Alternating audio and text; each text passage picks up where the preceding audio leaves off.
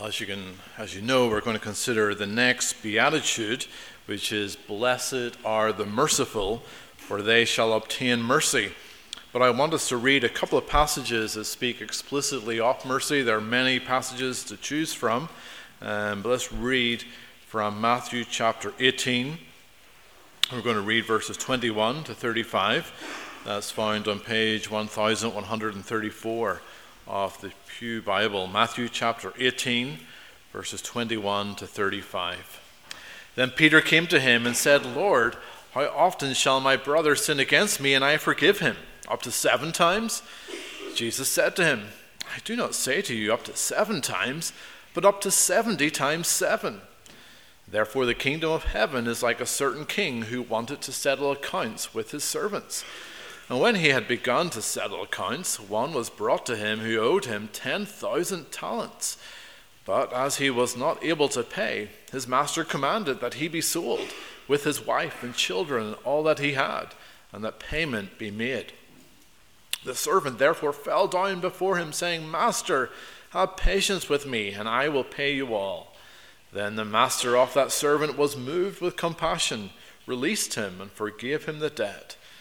But that servant went out and found one of his fellow servants who owed him 100 denarii. And he laid hands on him and took him by the throat, saying, 'Pay me what you owe.'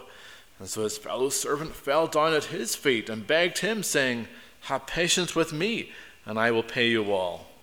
And he would not, but went and threw him into prison till he should pay the debt.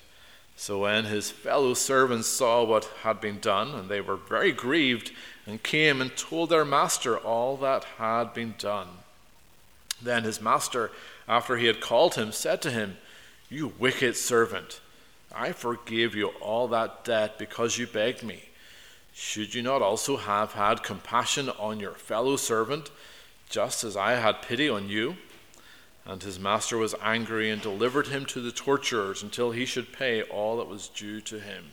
So my heavenly Father also will do to you if each of you, from his heart, does not forgive his brother his trespasses." And then please turn over to Luke's Gospel, Luke chapter 10, and another famous passage that looks at mercy. Luke chapter 10. It's found on page 1196 of the Pew Bible. Luke 10, verse 25. Reading to verse 37. "And behold, a certain lawyer stood up and tested him, saying, 'Teacher, what shall I do to inherit eternal life?' He said to him, 'What is written in the law? What is your reading of it?' And so he answered and said, 'You shall love the Lord your God with all your heart, with all your soul, with all your strength, and with all your mind, and your neighbor as yourself.' And he said to him, 'You have answered rightly. Do this, and you will live.' But he, wanting to justify himself, said to Jesus, 'And who is my neighbor?'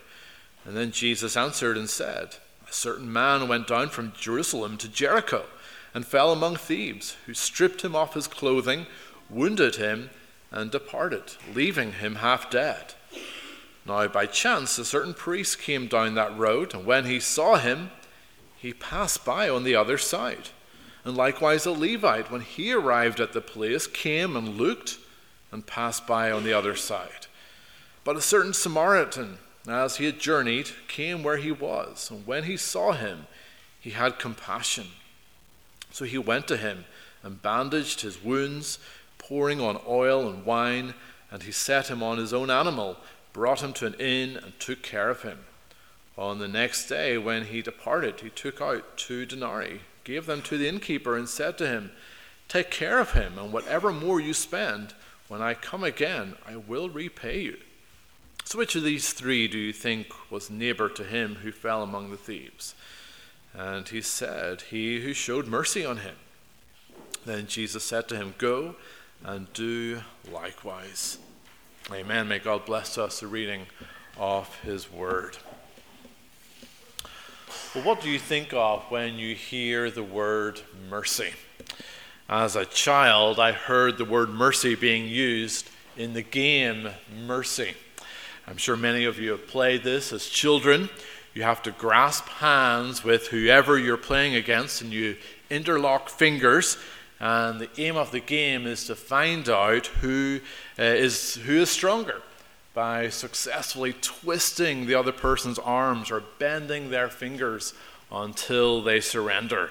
And they surrender by shouting out mercy. And so mercy is recognizing that your opponent could continue inflicting pain and discomfort, and you cry out to them to stop. Now maybe that's a warped view of mercy. Yes, in receiving mercy you are to cry out, but in giving mercy it's not by simply stopping inflicting pain. Instead, it's feeling compassion for someone. But it's more than that. You're active in helping them out of their predicament. Sinclair Ferguson says, mercy is getting down on your hands and knees and doing something to restore dignity to someone whose life has been broken by sin. And so mercy is different than grace. Grace deals with sin and guilt by offering a pardon, while mercy is dealing with the results of sin, dealing with the misery or the pain or the anxiety that comes from sin. And so I want you to notice from our sermon this morning, you are to show mercy to others. And it's not by being soft on sin, but it's in your readiness to forgive sin and to sacrifice yourself for others, because Christ has shown mercy to you. And children, we just read the parable of the Good Samaritan, and I want you to draw a picture of the Good Samaritan, and I want you to label who you are in the picture. Are you the man beaten up on the ground? Are you the priest? Are you the Levite? Or are you the Good Samaritan? So firstly, let's notice, I want you to see the progression of these Beatitudes.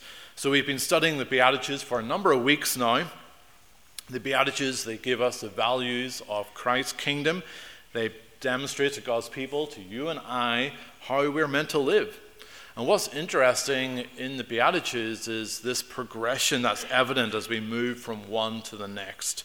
We considered the very first week how we are poor in spirit, how we are spiritually bankrupt. We have nothing to offer for our salvation, and so we need help outside of ourselves. Then what do we do with our sin? And what do we do with that problem? Sin separates us from God, and that's why we are to mourn.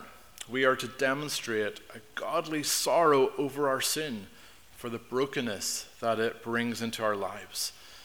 And that should make us humble. We should be willing to admit to our sinfulness. And in doing so, we are meek, we are gentle, and we surrender ourselves before God. And in this meek attitude, we are to cry out to Christ for righteousness. We have none of our own. Only through Christ's righteousness can we come before God.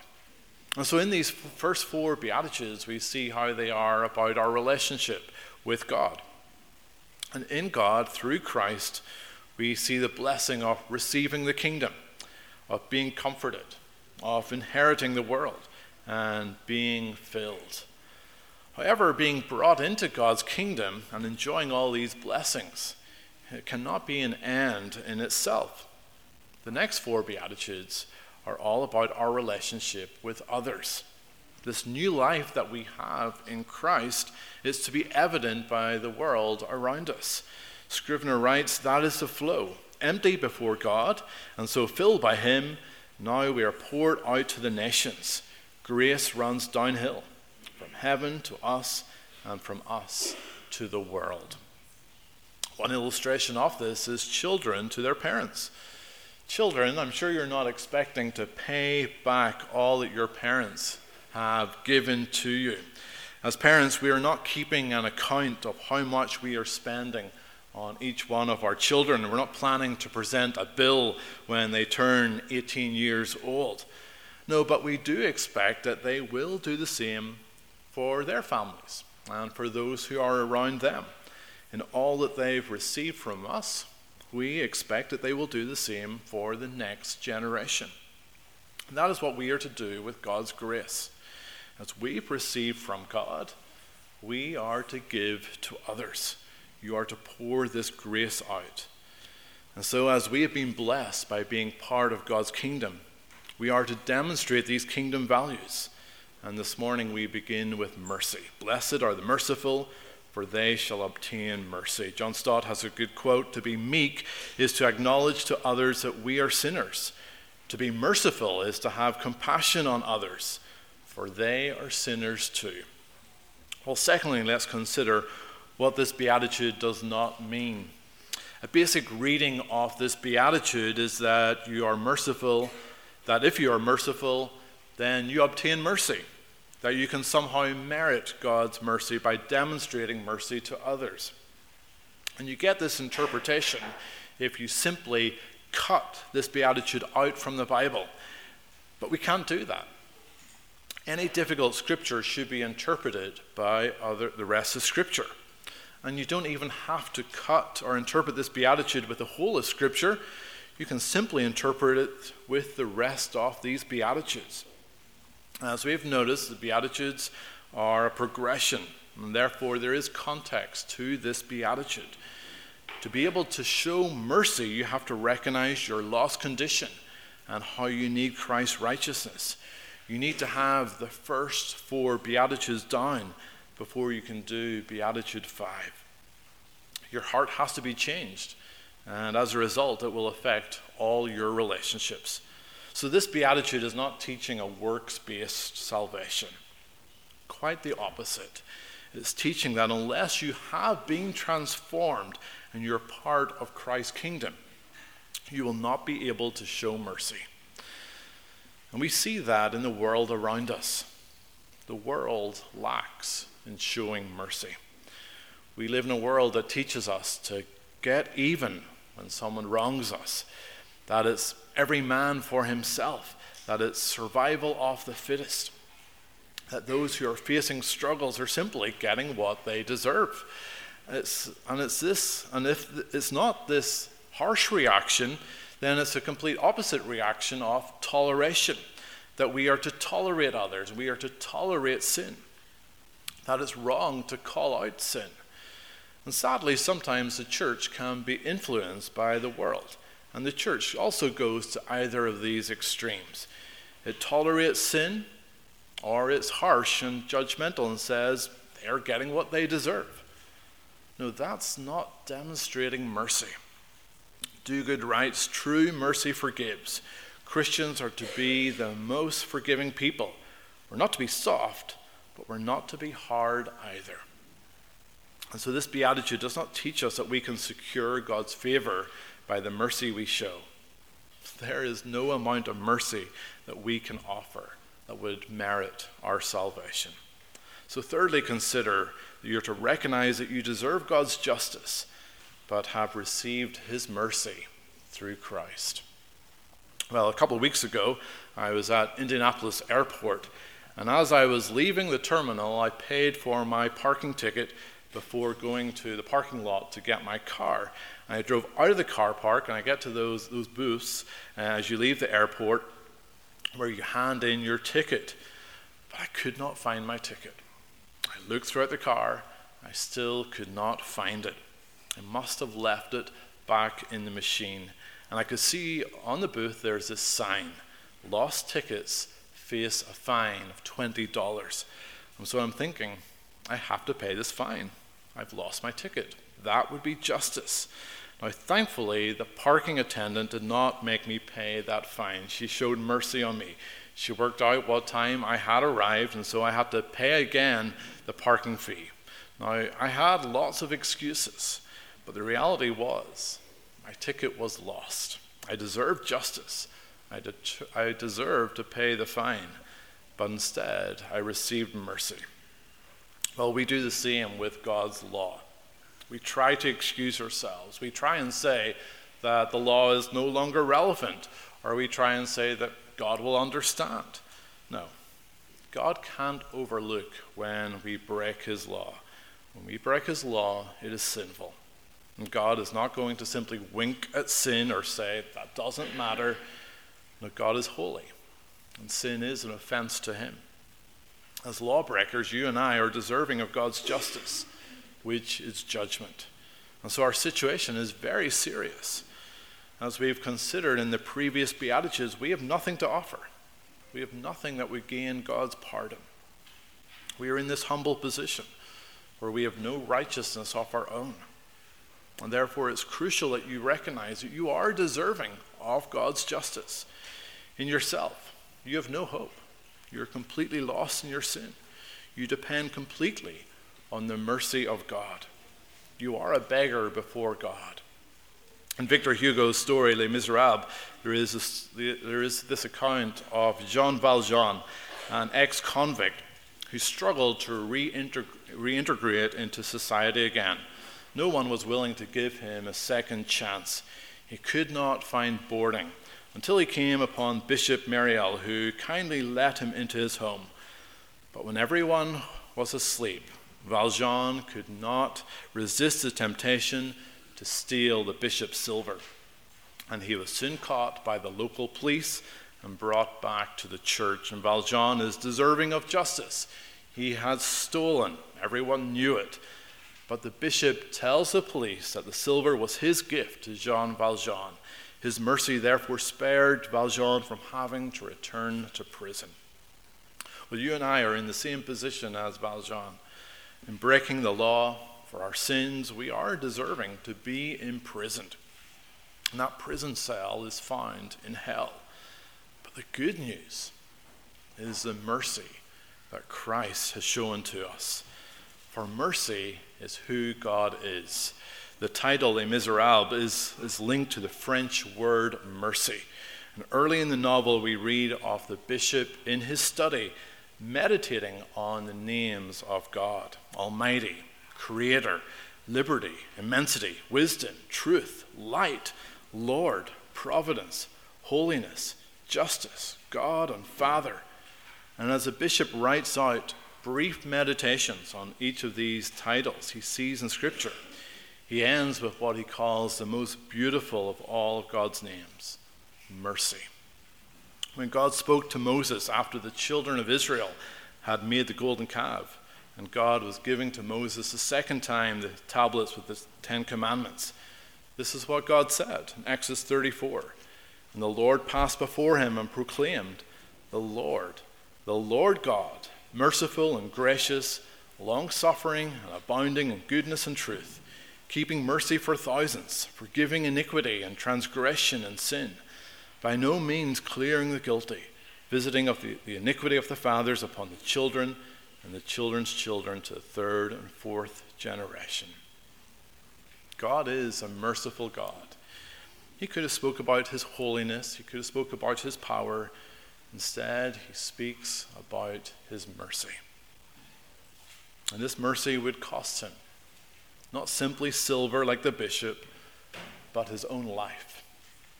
Jesus came down from the glory of heaven into this world, the King of Kings, born into obscurity, facing hardship throughout his life, ultimately being rejected and condemned to death on the cross. He received this punishment, for he was dying in our place. He was receiving the justice for our sins, and he bore the price of our sin on himself, which was death, so justice would be made complete. And in doing so, God can show us mercy. And so it's because of God's mercy we instead enjoy a new life in Christ. And that's the good news. But it's good when you fully understand how bad our condition is. You deserve justice, but through Christ you have received mercy. Well, fourthly, in knowing Christ's mercy, you are to show mercy to others by offering forgiveness. Well, this episode of Valjean receiving mercy from the bishop, it happens at the very start of the book. In the rest of the book, we see that Valjean's life is permanently and forever changed. He becomes a man of mercy. And the rest of the book is how he helps others who are in need. And that's to be true for us as well. You are to show mercy. Jesus says in Luke 6, verse 36, "Be merciful, even as your Father is merciful." but we can quickly forget the mercy that we have received. And we just read earlier of the parable of the merciful servant, one who had this huge debt, and yet his master forgave him of that debt. But what's so surprising is when he would not forgive his colleague of a debt which was substantially smaller. But is this conduct of the servant that surprising? Aren't we also guilty of being slow to forgive, or even not forgiving those who are indebted to us? Now, that doesn't mean forgiveness is easy. There may be times when we forgive, and then we have to forgive again when the hurt continues to linger or it reestablishes itself. Forgiveness is costly. Forgiveness for Christ, to forgive, it cost him his life. For you to forgive, it will mean bearing the cost of whatever the grievance was that was done or said against you. But thankfully, in knowing Christ's forgiveness, which is far greater than any forgiveness that we have had to offer, you can forgive. He will give you the strength to do that. John Stott writes, "Nothing proves more clearly that we have been forgiven than our own readiness to forgive. So consider the hurt you're holding on to. Forgive them now of that sin." Well, fifthly, in knowing Christ's mercy, you're to show mercy to others by your compassion in action. Now, last week we celebrated the sacrament of the Lord's Supper, and I was reading how historically in many churches they would take up an offering at these communion services. And so as you feed on Christ and his broken body and shed blood in the eating of the bread and drinking of the wine, you are to respond to the mercy that you have received by showing mercy to others, by giving to those in need. And we live in a very needy world, a world that has been greatly affected by sin. And mercy is a willingness to show compassion by helping others who have been affected by sin and the consequences of sin. And the key thing is that in mercy is that you are to be active. So it's not simply to think, oh, that's terrible, or to show pity to someone. No, it's more than that. You're going out of your way to show mercy, and it will mean incurring a cost. It will be a sacrifice to your own time, to your own money, to help people. Earlier we read the parable of the Good Samaritan. In this parable, Jesus is not simply saying, be kind to others.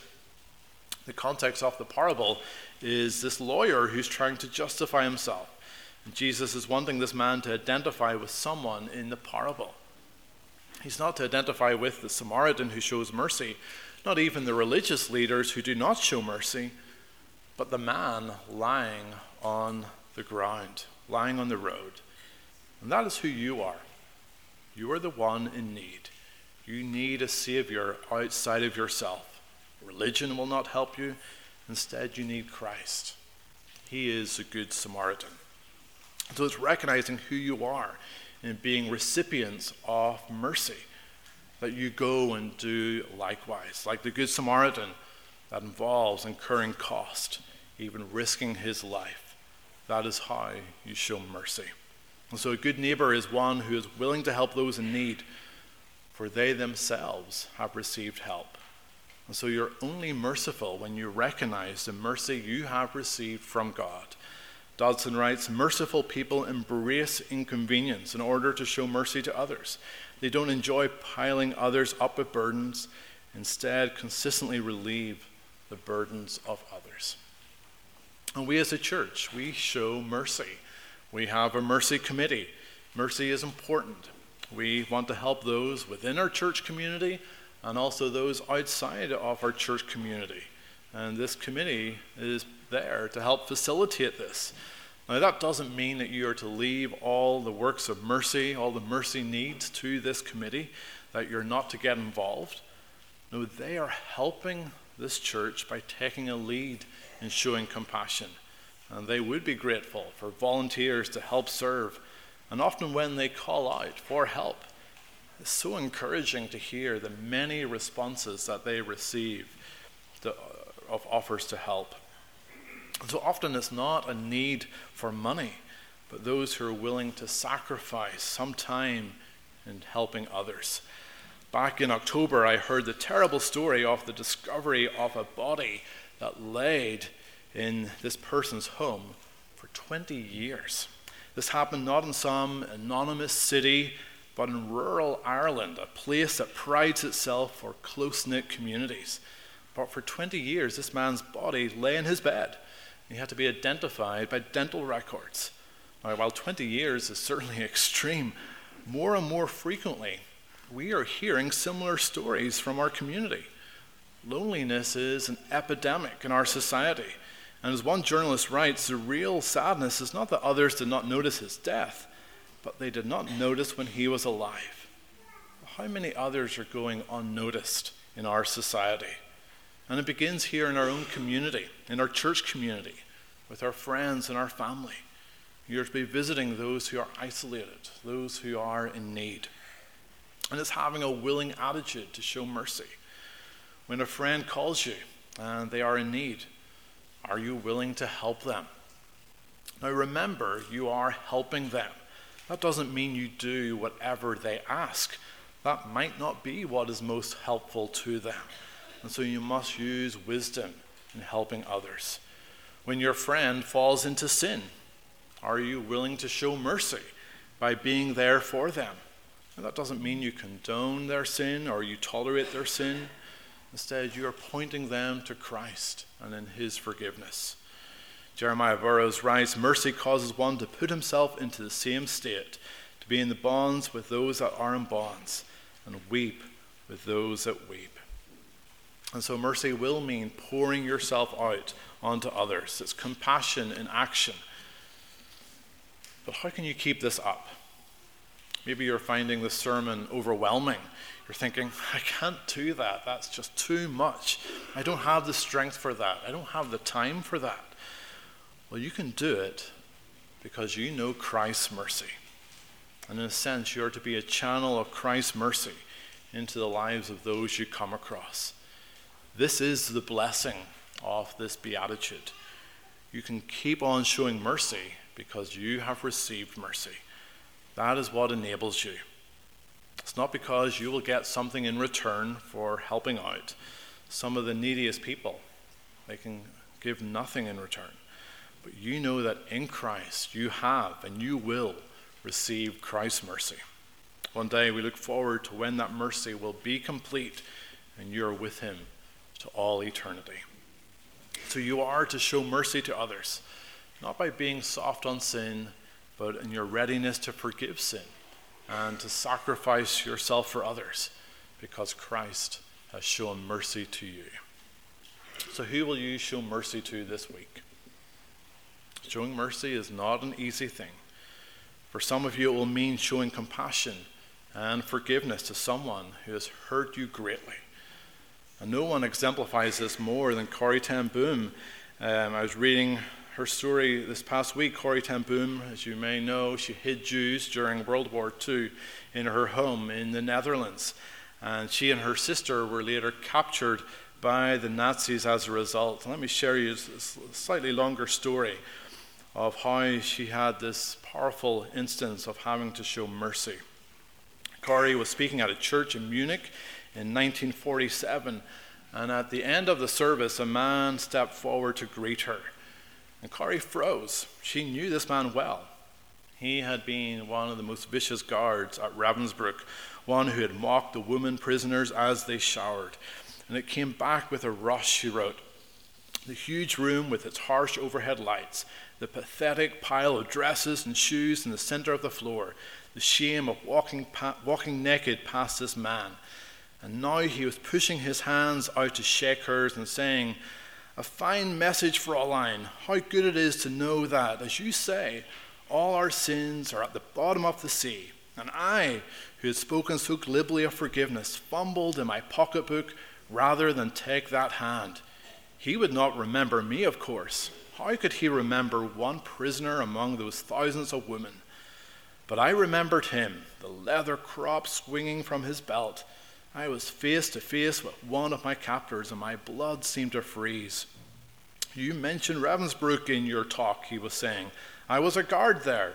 But since that time, he went on, I've become a Christian. I know that God has forgiven me for the cruel things I did there, but I would like to hear it from your lips as well, Fräulein. And again the hand came out. Will you forgive me? And I stood there, I whose sins had again and again been forgiven, but I could not forgive. Betsy had died in that place. Could he erase her slow, terrible death by asking? And the soldier stood there expectantly, waiting for Corrie to shake his hand. And she wrote that I wrestled with the most difficult thing I'd ever had to do, for I had to do it. I knew that. The message that God forgives has a prior condition, that we forgive those who have injured us. And standing there before the former SS man, Corrie asked for strength. Jesus, help me, she prayed. I can lift my hand. I can do that much. You supply the feeling. And so Corrie thrust out her hand, and as I did, an incredible thing took place. The current started in my shoulder, raced down my arm, sprang into our joined hands. And then this healing warmth seemed to flood my whole being, bringing tears to my eyes. I forgive you, brother, I cried, with all my heart. And for a long moment we grasped each other's hands, the former guard and the former prisoner. I had never known God's love so intensely as I did then. But even so, I realized it was not my love. I had tried. I did not have the power. It was the power of the Holy Spirit. Oh, blessed are the merciful, for they shall obtain mercy. Amen. Let's pray.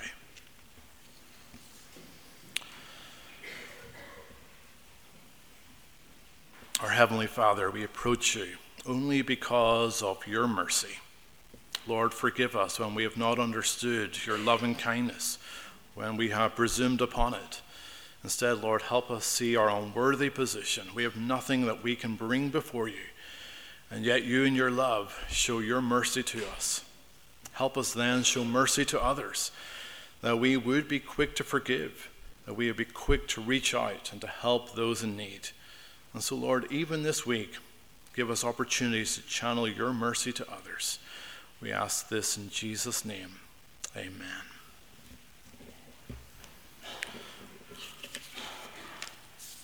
Please turn your psalm book to Psalm 67c.